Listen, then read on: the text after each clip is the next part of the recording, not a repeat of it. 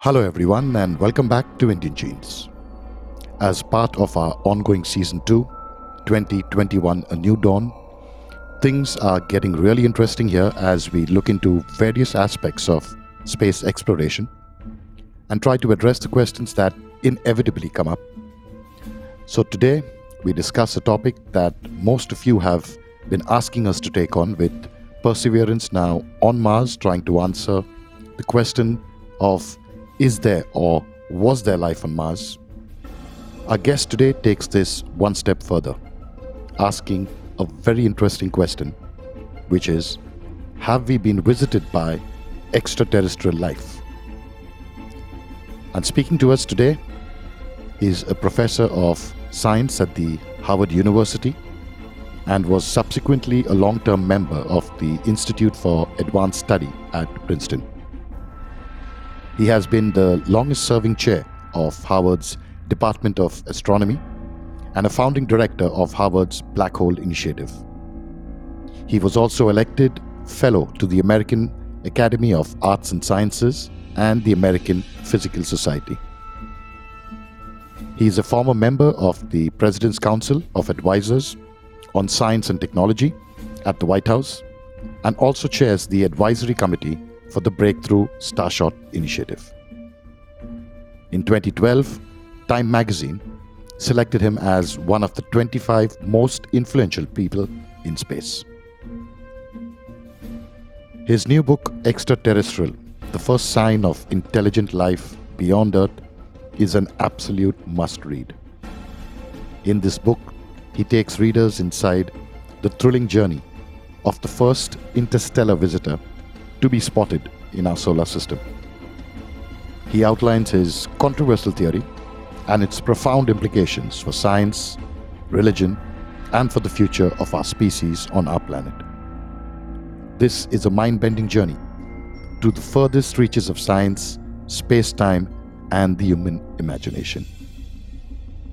Indian Genes is proud to bring you a very exciting conversation with an extremely interesting person, none other than Professor Avi Loeb. Hello, Avi. It's an absolute honor to have you speak to us here in India, exclusively through Indian Genes. We do know that your time is limited. You have an interview with CNN coming up, and we will have to release you on time. But before we get into that, first of all, it's an absolute pleasure to have you here, and thank you for talking to us on Indian Genes.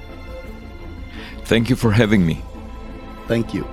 And before we start, and I think probably the best place to start, if that is okay with you, is in the eye of the storm.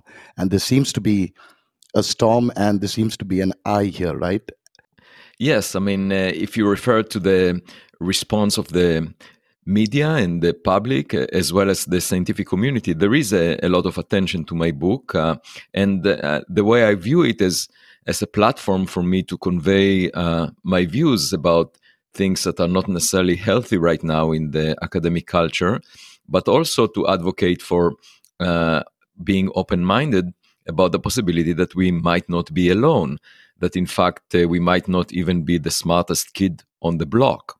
True, that has been, funnily, there are a lot of people outside science. And when I say outside science, I count myself there because I am a communicator. But most of the people I interact with strongly believe in a lot of this, strongly hold views that it is possible, and everyone seems to be very enthusiastic about it. But Yes, I was quite surprised to the reaction, honestly, from the community. yes. Currently, we know, thanks to the Kepler satellite, that a substantial fraction of all the sun-like stars, about half of them, have a planet the size of the Earth, roughly at the same separation. And that means that the physical conditions on the surface of those planets would be quite similar to what we find on Earth.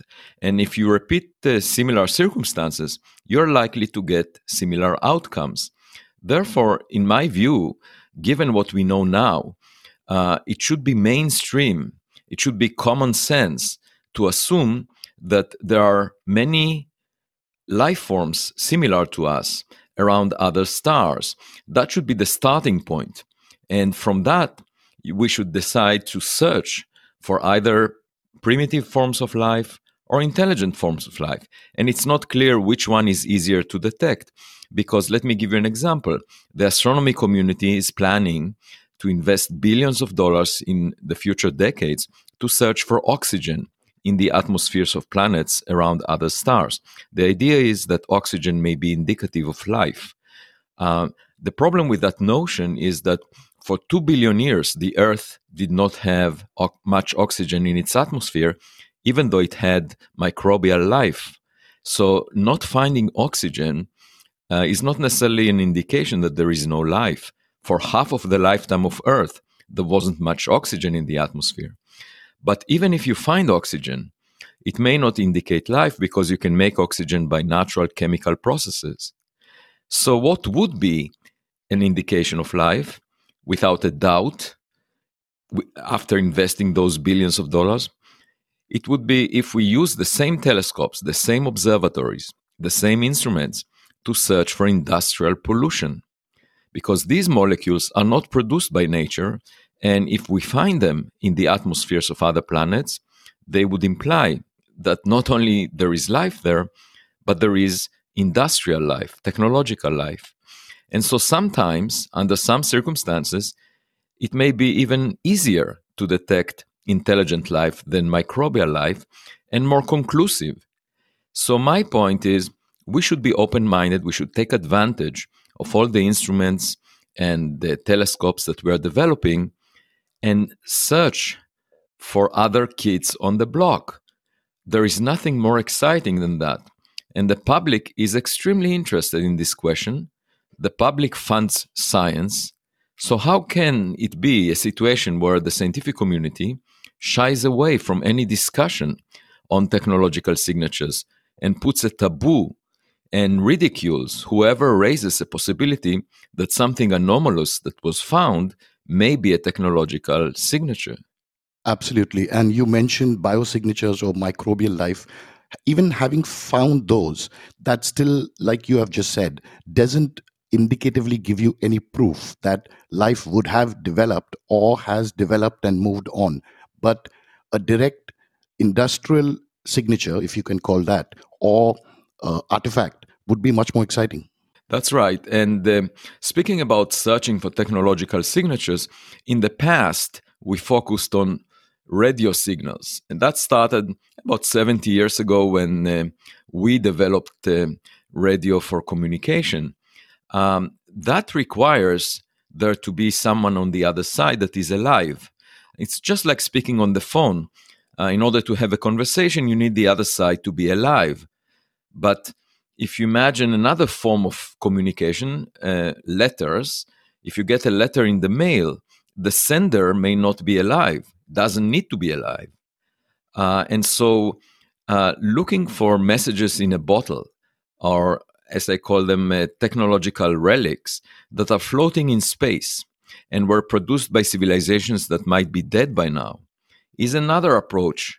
And that seems to me more promising because it sums over a long history of billions of years when civilizations could have been around and they might not be around anymore. So it's just like doing archaeology, where you find relics of past cultures that existed on Earth. For example, the Mayan culture does not exist anymore, but we know that they existed because we find relics in archaeological sites.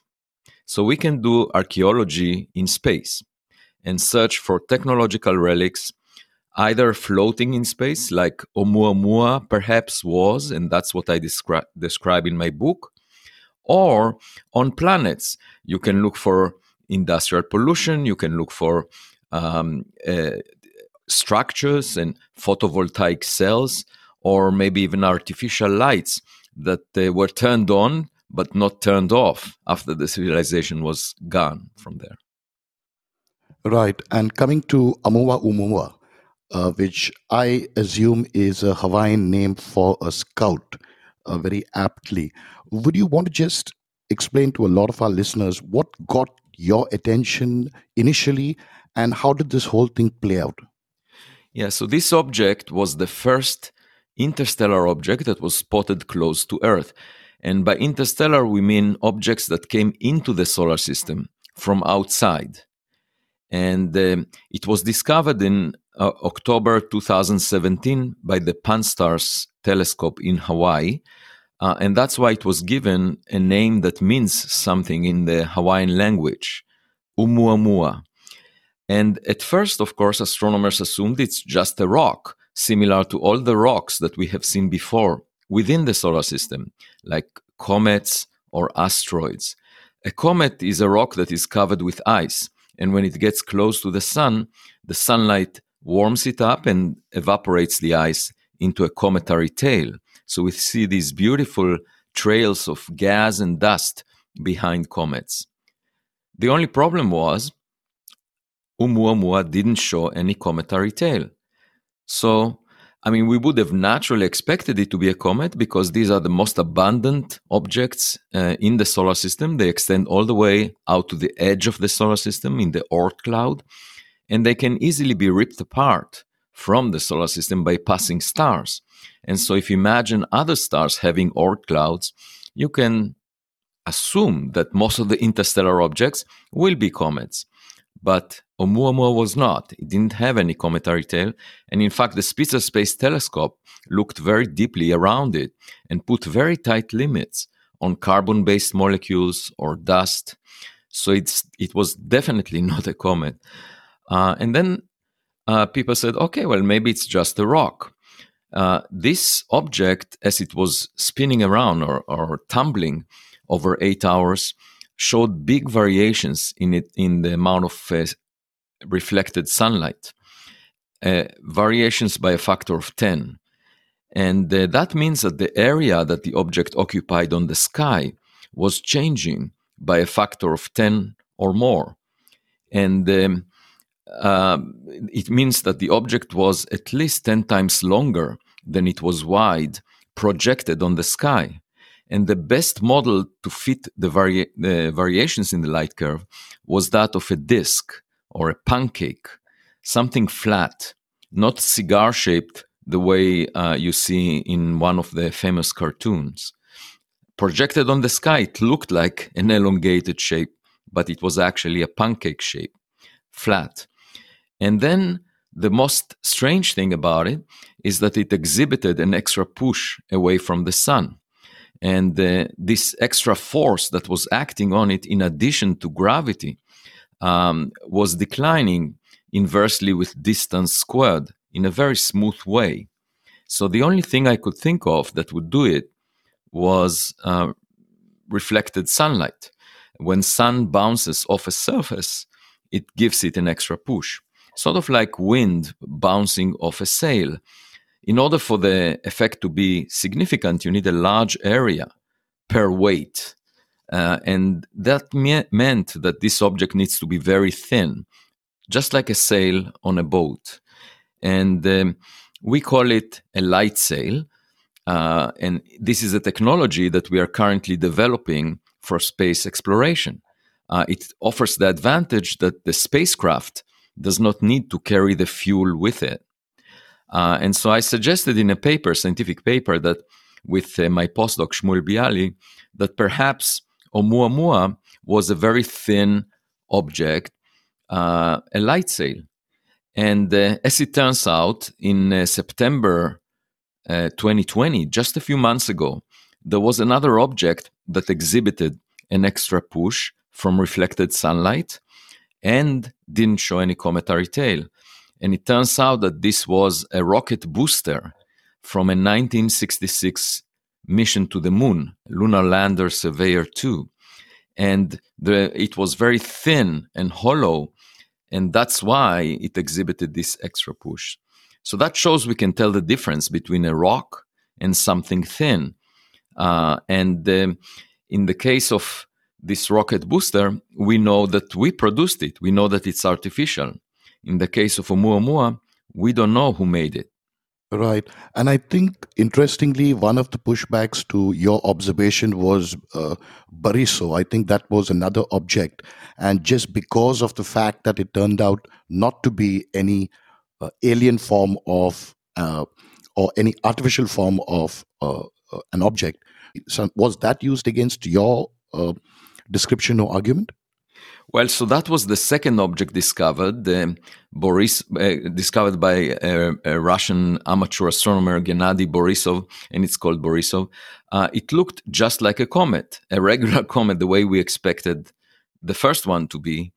And so people, as I mentioned in my book, people approached me and said, doesn't that convince you that Oumuamua was also natural? And I replied that when I met my wife on the first date, I thought that she's special and unique. And the fact that I met a lot of people after that did not change my opinion about her. So if you find a lot of rocks and seashells on the beach and they all look natural, but then you stumble across a plastic bottle and it looks as if it came from a civilization, then the fact that you saw rocks many of the times does not mean that the plastic bottle is natural. Mm. And you said it was discovered in 2017. Did we discover it on time, or was there anything we could have done if we would have discovered it earlier, or was Yes. it just passing by and nothing we could do? Well, of course, it would have been much better if we discovered it a few months earlier, because in October 2017, it was already moving away from us. So it's sort of like having a guest for dinner and realizing that the guest is interesting when the guest leaves through the front door into the dark street. And we couldn't really chase it because it was moving too fast for our rockets. By now, it's 1,000,000 times fainter than it was close to the sun. So we can't really continue to observe it.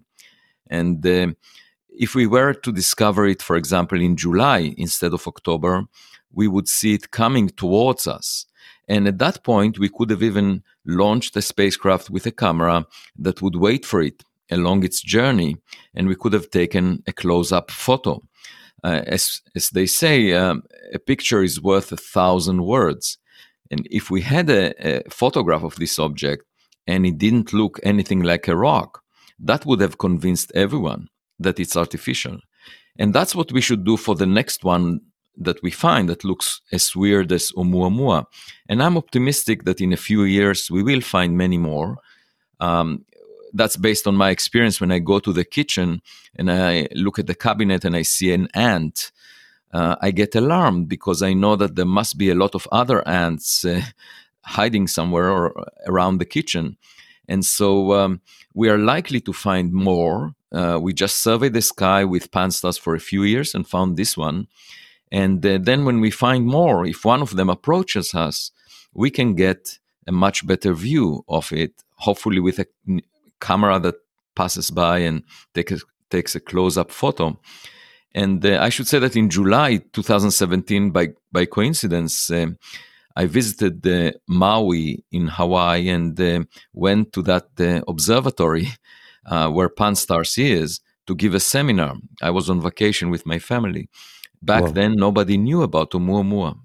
That is so interesting because is what SETI doing at the moment, do we expect something similar to happen? But because you said we initially started with radio waves.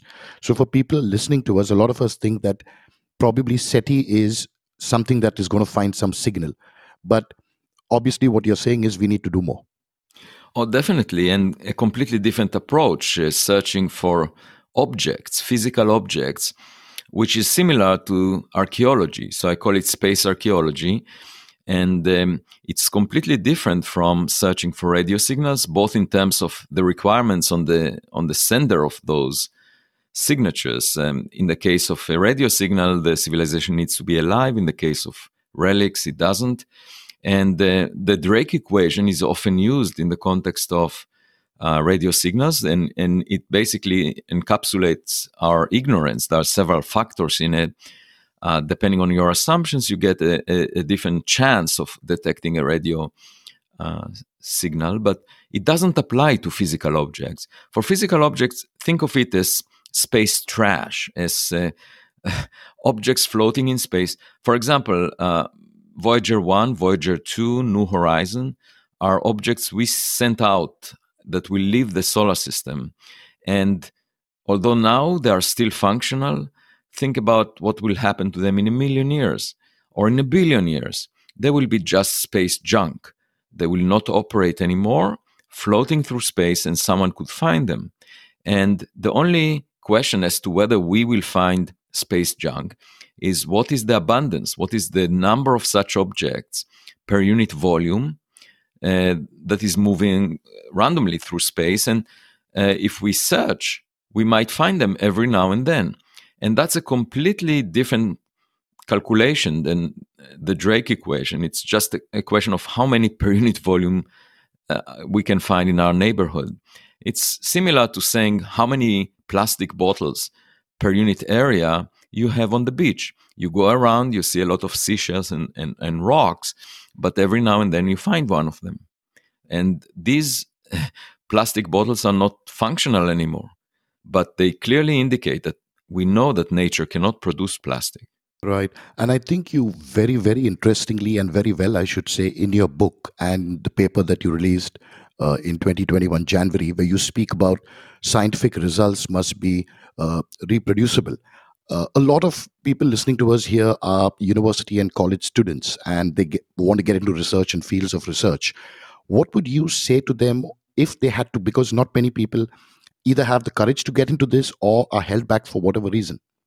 Well, so that's the main reason that I speak out, because I don't have to worry about, I have a tenured appointment at Harvard University. I also have a leadership position.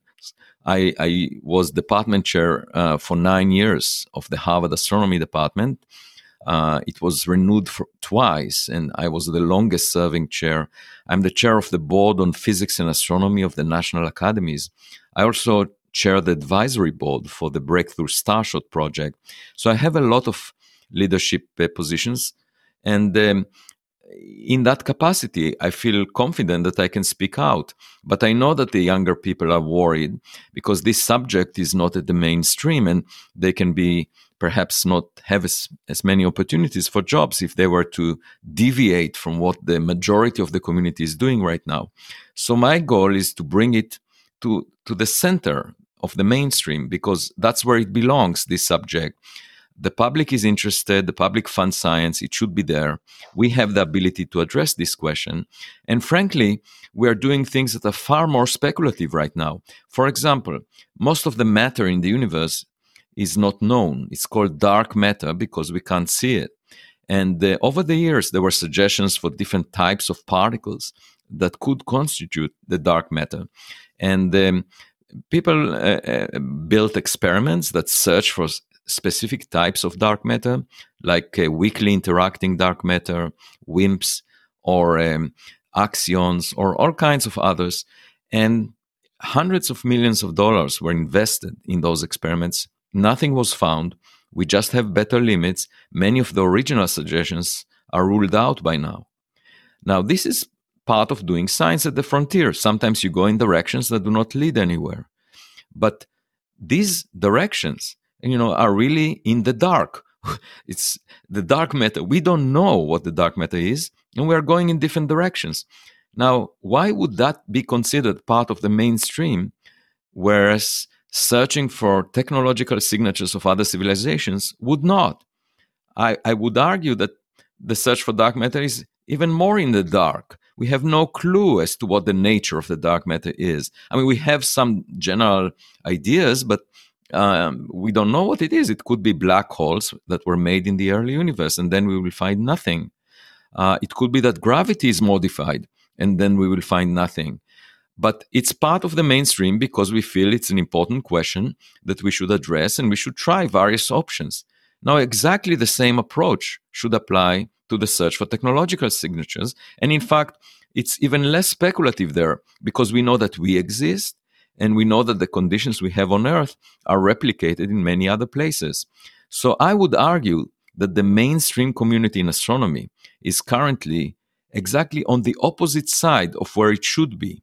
This should be part of the mainstream, and it is being put in the periphery. And through my book, through my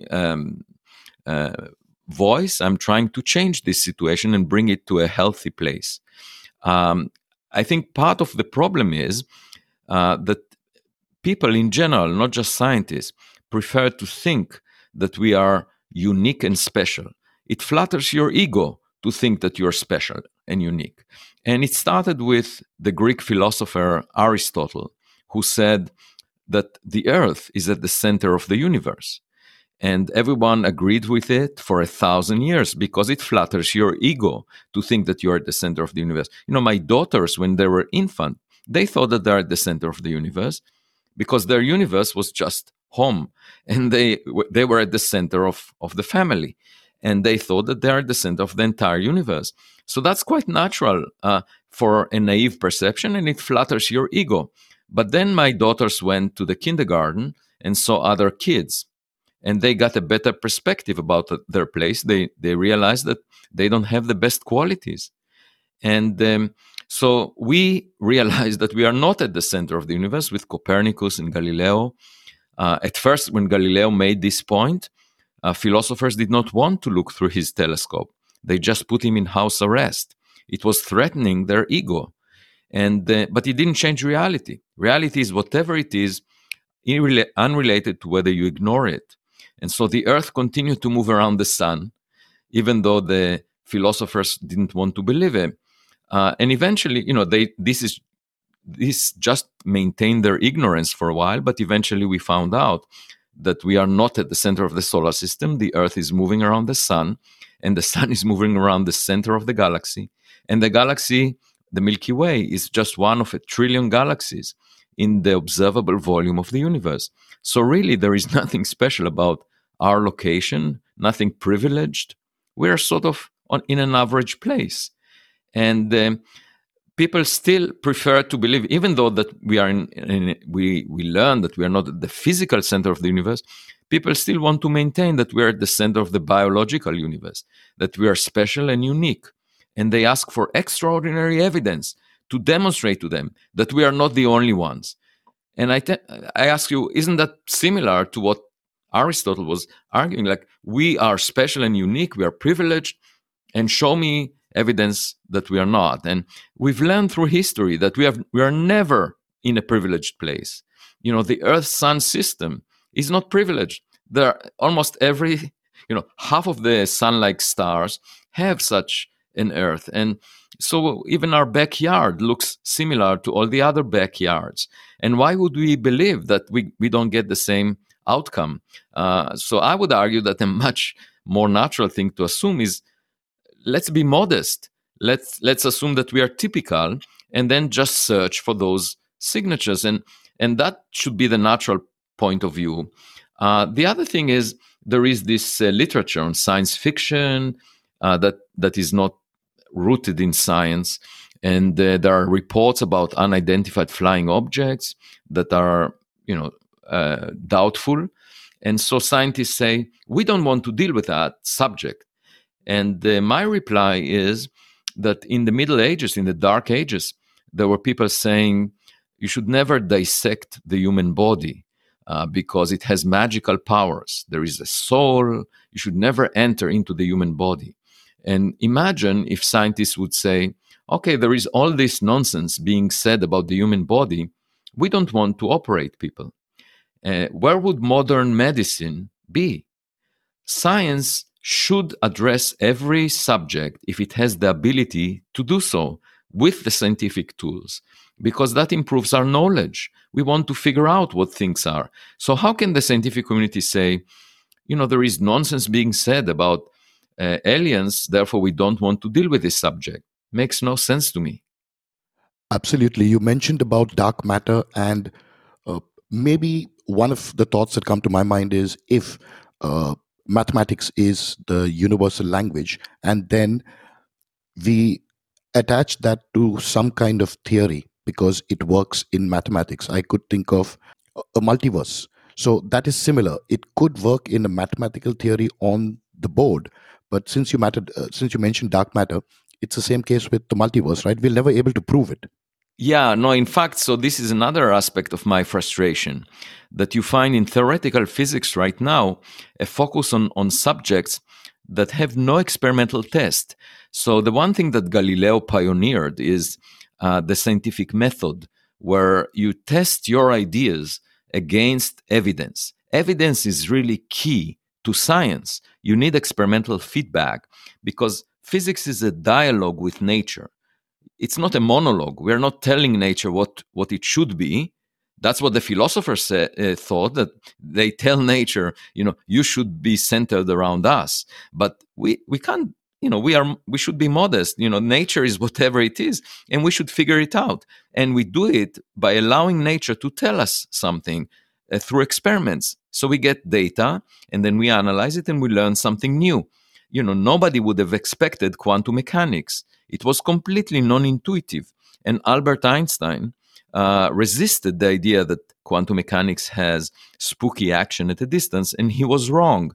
So here again, experiments taught us that our preconceptions are wrong, and sometimes nature's imagination is far greater than ours. So out of humility, we should allow nature to tell us the answer rather than say that we know it in advance.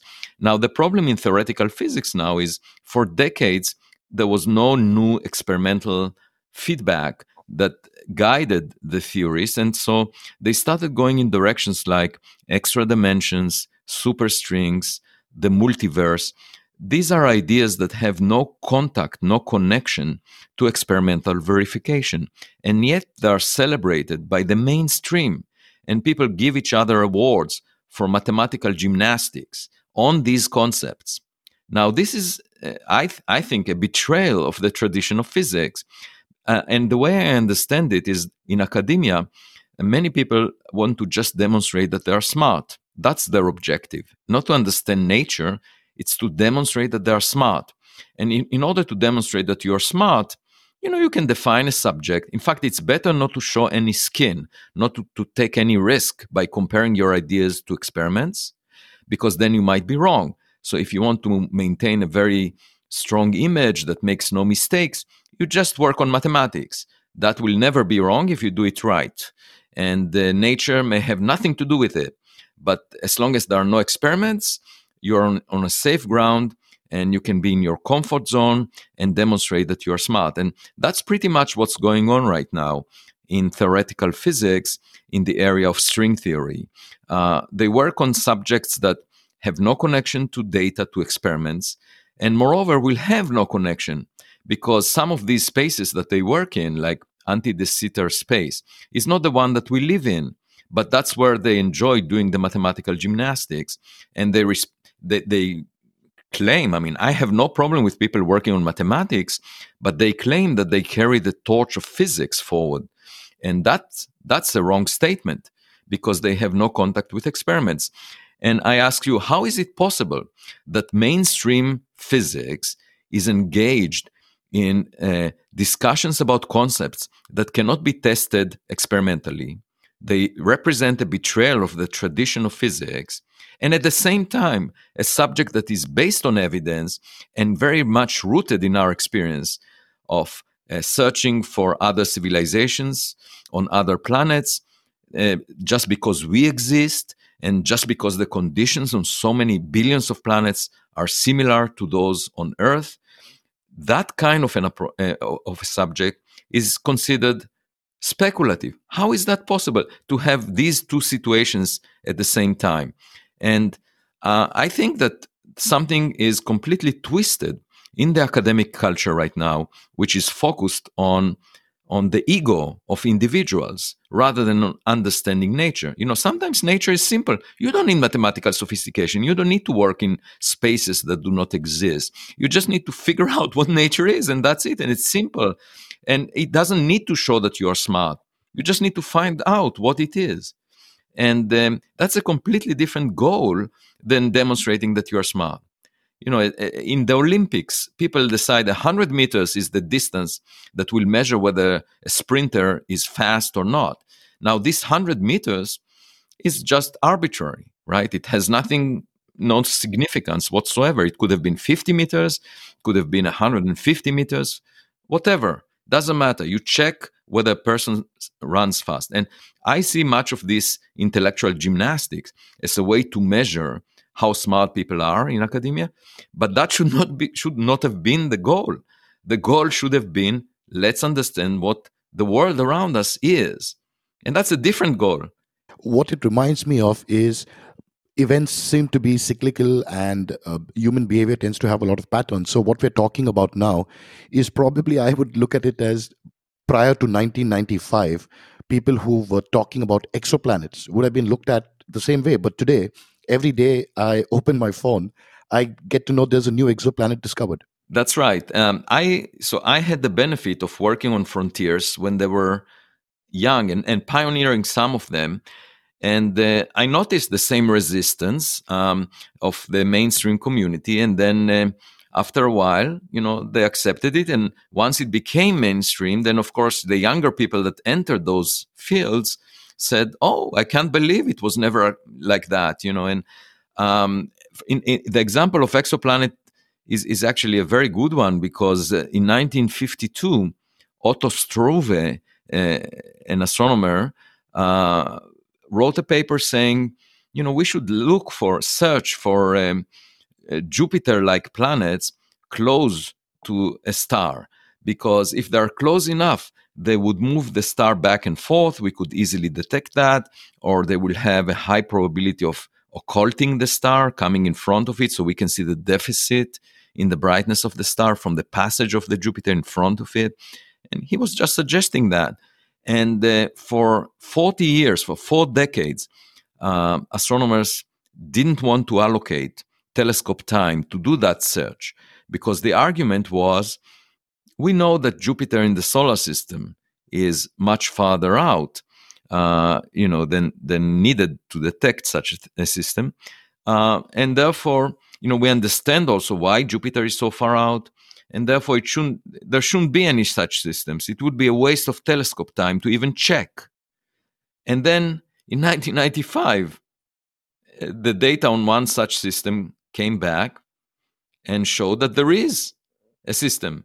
And for that, the Nobel Prize was awarded a few years ago. And you might say, oh, but no harm was done. Eventually science converged on the right answer. Well, this baby took 4 decades to be born. And science would have made much more progress if we were to discover it 4 decades earlier. It's just the efficiency of science making discoveries was reduced by the resistance of the community to allocate a little bit of telescope time just to search for such system. What's the big deal? We use telescopes for many other things that don't give any exciting result. Why couldn't we give 10%, 15%, 20% of the telescope time to risky propositions of this type? And it would have made science much more efficient, healthy. But the other thing I say, this is a baby that was born 4 decades later. But think about all the babies that were never born. For every baby that was barely born after 4 decades, there must be many more that were never born. And we lost that.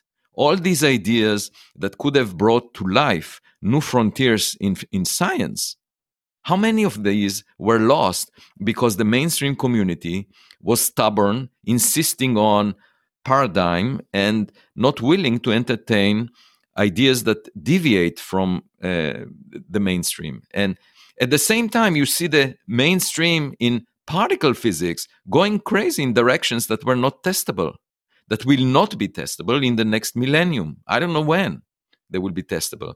And there are even philosophers supporting them and saying, oh, we need to rethink physics. Maybe experiments are not really needed.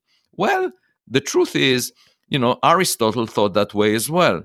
But then Copernicus and Galileo taught us that, the idea that we had was wrong based on data. And so we now know that we really need feedback from reality.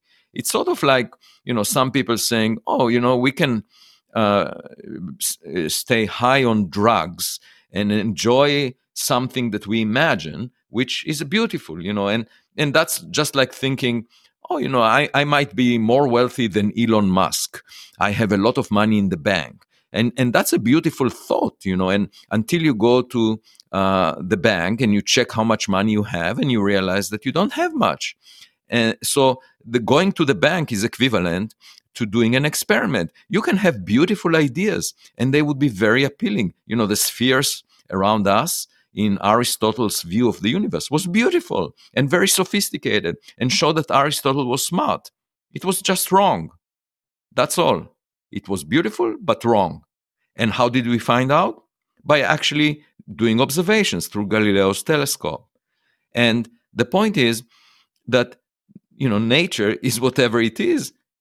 We can stay ignorant. I have no problem. If you want to be ignorant and happy, that's fine. That's what animals do.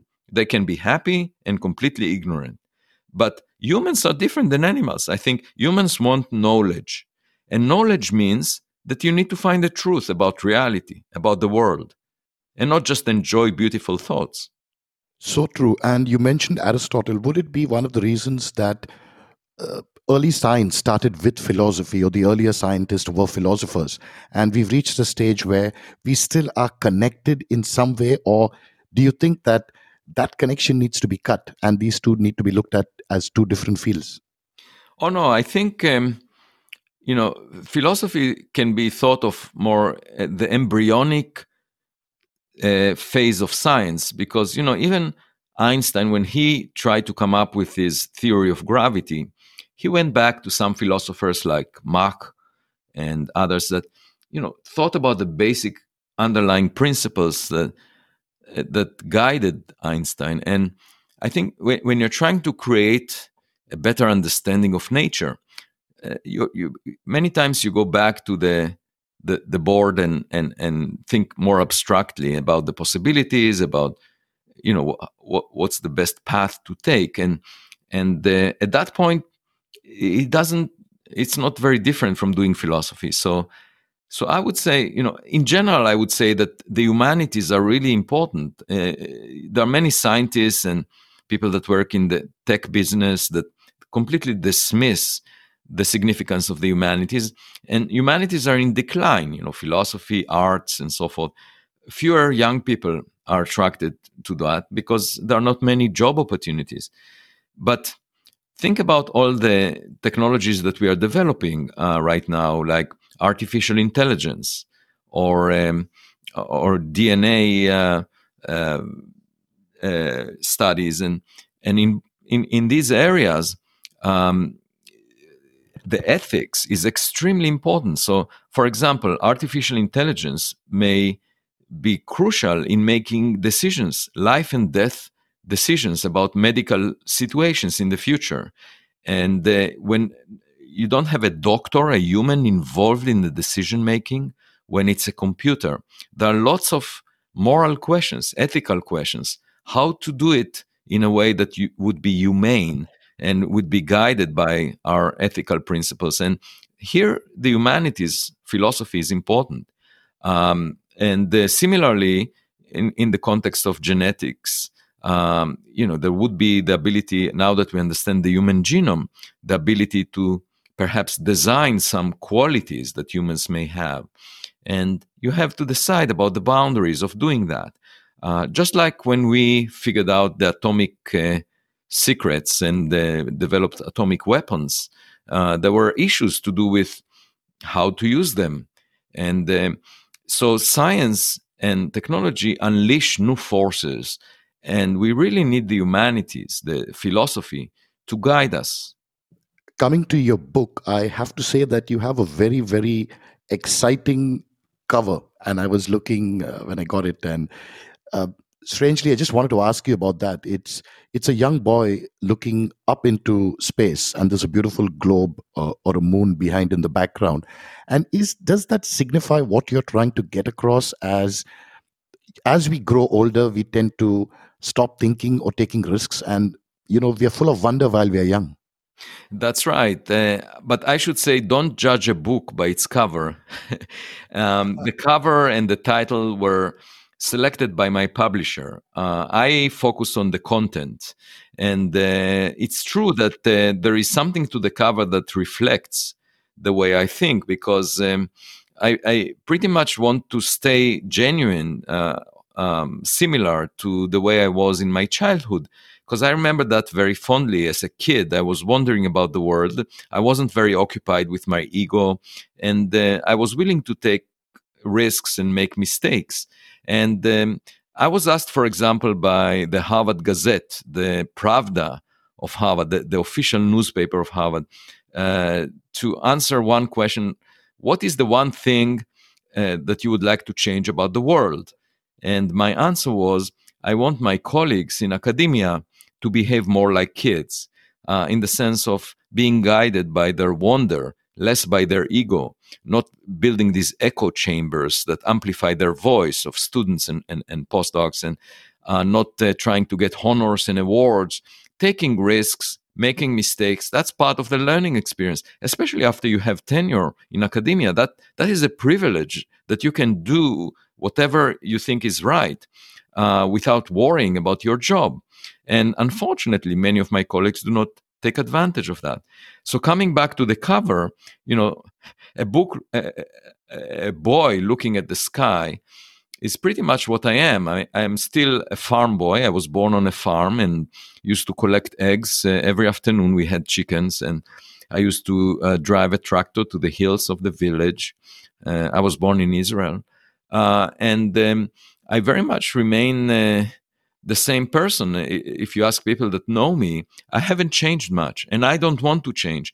Even though I have all these titles of professor, tenured professor at Harvard, chair of the astronomy department, and director of this and that. These are just titles. These are just like the cover of a book. It doesn't mean much to me. It's the content, the substance that matters. And I really enjoy wondering about the world and trying to figure it out. And that's why also I speak to anyone that wants to discuss science with me without any status difference. And science is not an occupation of the elite, the way some people try to portray it. It should be a way of life. When I have a problem with a pipe at home, I approach it the same way that I approach a scientific problem. Anything in my life, I think about it as I do about scientific questions. And I think science is simple, and the public should be able to connect to it. And unfortunately, the scientists are very often distancing themselves from the public, trying to put themselves on a pedestal and say, we don't want to work on things that the public finds particularly exciting, like the search for extraterrestrial life. We want to feel removed and elevated, and it should be something that shows that we are really special. And again, it's the ego. And I have a real problem with that, because I think we should be guided by modesty. Especially as an astronomer, I look at the universe, it's so big and we are so small, and just 1 out of 10 to the power 20 habitable planets in the observable volume of the universe. It's just like one grain of sand on the landscape of a huge beach. How can anyone be arrogant? We live just for such a short time of the cosmic history. We are so insignificant, and why how can anyone feel power in being superior to another human being? I mean, that makes no sense. Racism, for example, makes no sense whatsoever. Just judging a person by the color of his skin, that skin deep, nothing significant about it. And we do a lot of things that make no sense to me. I mean, humanity doesn't show a lot of intelligence in the way that it deliberates itself. We waste a lot of time and money and energy on fighting each other when we should work together towards a better future. That's another message in my book, and I give some examples about that. For example, Winston Churchill, in 1939, he wrote an essay about the search for life and around other stars. That was 1939. He didn't have a chance to publish it because he was drafted to become prime minister of the UK and fought the Nazi regime during the Second World War. And imagine how many resources were wasted on killing people during the Second World War. If we were to use the same resources to study the question that Churchill posed in 1939, we might know by now whether we are alone. Instead, people just wasted that resource and killed a lot of other people, and nothing was accomplished. And it just shows you that we are not very intelligent. We are doing things that do not make a lot of sense in the big scheme of things. And that's one reason that I enjoy thinking about finding civil intelligence out there, because I don't find a lot of it on Earth. That it's so refreshing to hear you talk, because as you've also covered in your book, where you have spoken about, and I want to just connect it to Oumuamua again, where in your book, what is the need for us to think that we would be visited deliberately by extraterrestrials? Do we give ourselves that? It could be just passing by, or they may not have noticed us. That's right. I think we're not special enough to merit a visit. I think that we are probably quite common. Things like us existed and possibly exist right now in many other places.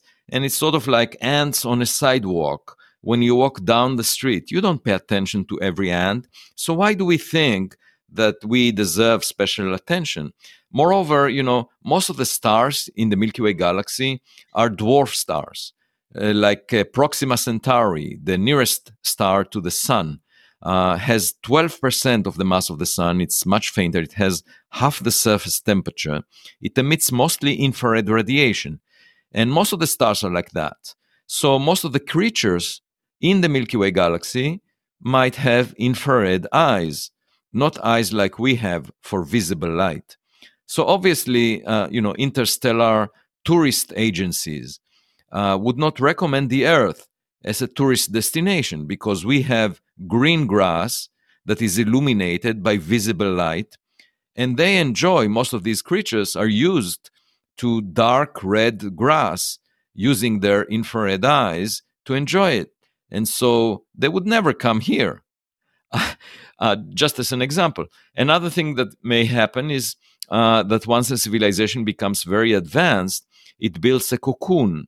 It has its own habitat that supplies the civilization with everything they need, and they feel happy there, and they don't need to establish contact with anyone else. And I call that social distancing on a cosmic scale. So you can imagine other civilizations socially distancing from us, not even caring about us. Now, that doesn't mean that we will never find about them, because they must produce some trash and throw it into space. And just like investigative journalists that go through the trash cans of celebrities in Hollywood to find out about their private lives, we can find the trash and figure out what they are doing. True. And we do understand that you have limited time. You have another interview coming up. So once again, from everyone here, I would just like to quote the title of the book, which is Extraterrestrial, the First Sign of Intelligent Life Beyond Earth. I've got a copy. I have to tell you that it's absolutely stunning. So before we let you go, once again, we've spent our time really well with you. I want to personally thank you for taking time out to speak to us here in India. And we just hope that you've had a good time as well. And would you want to give us a message to our listeners who are listening to you here? And what would that message be? Yes, my main message is stay true to your curiosity, stay modest, just behave as if you were a child, and try to figure out the world honestly, and the rest will come along. You will make discoveries, you'll get important jobs in academia, and just be true to yourself. I should also say that many of my best collaborators are from India. One of them is finishing a textbook with me on the search for life. His name is Manasvi Lingam, and this textbook will come out in June 2021, in about half a year, from Harvard University Press. And it's about 1,000 pages long. It's very, very big textbook. And we hope that it will establish the foundation for research on this subject. Manasvi was my postdoc for a number of years, and now he has a faculty position. I'm also collaborating with other other Indian scientists like Hamsa Padmanabhan and Vikram Ravi and others. And I enjoyed it very much. And I think overall, India has a huge potential in terms of its talents. And I wish you success in the future. So, to all our listeners, this podcast was created on Hubhopper Studio. So, if you wish to start your podcast for free, visit www.hubhopperstudio.com.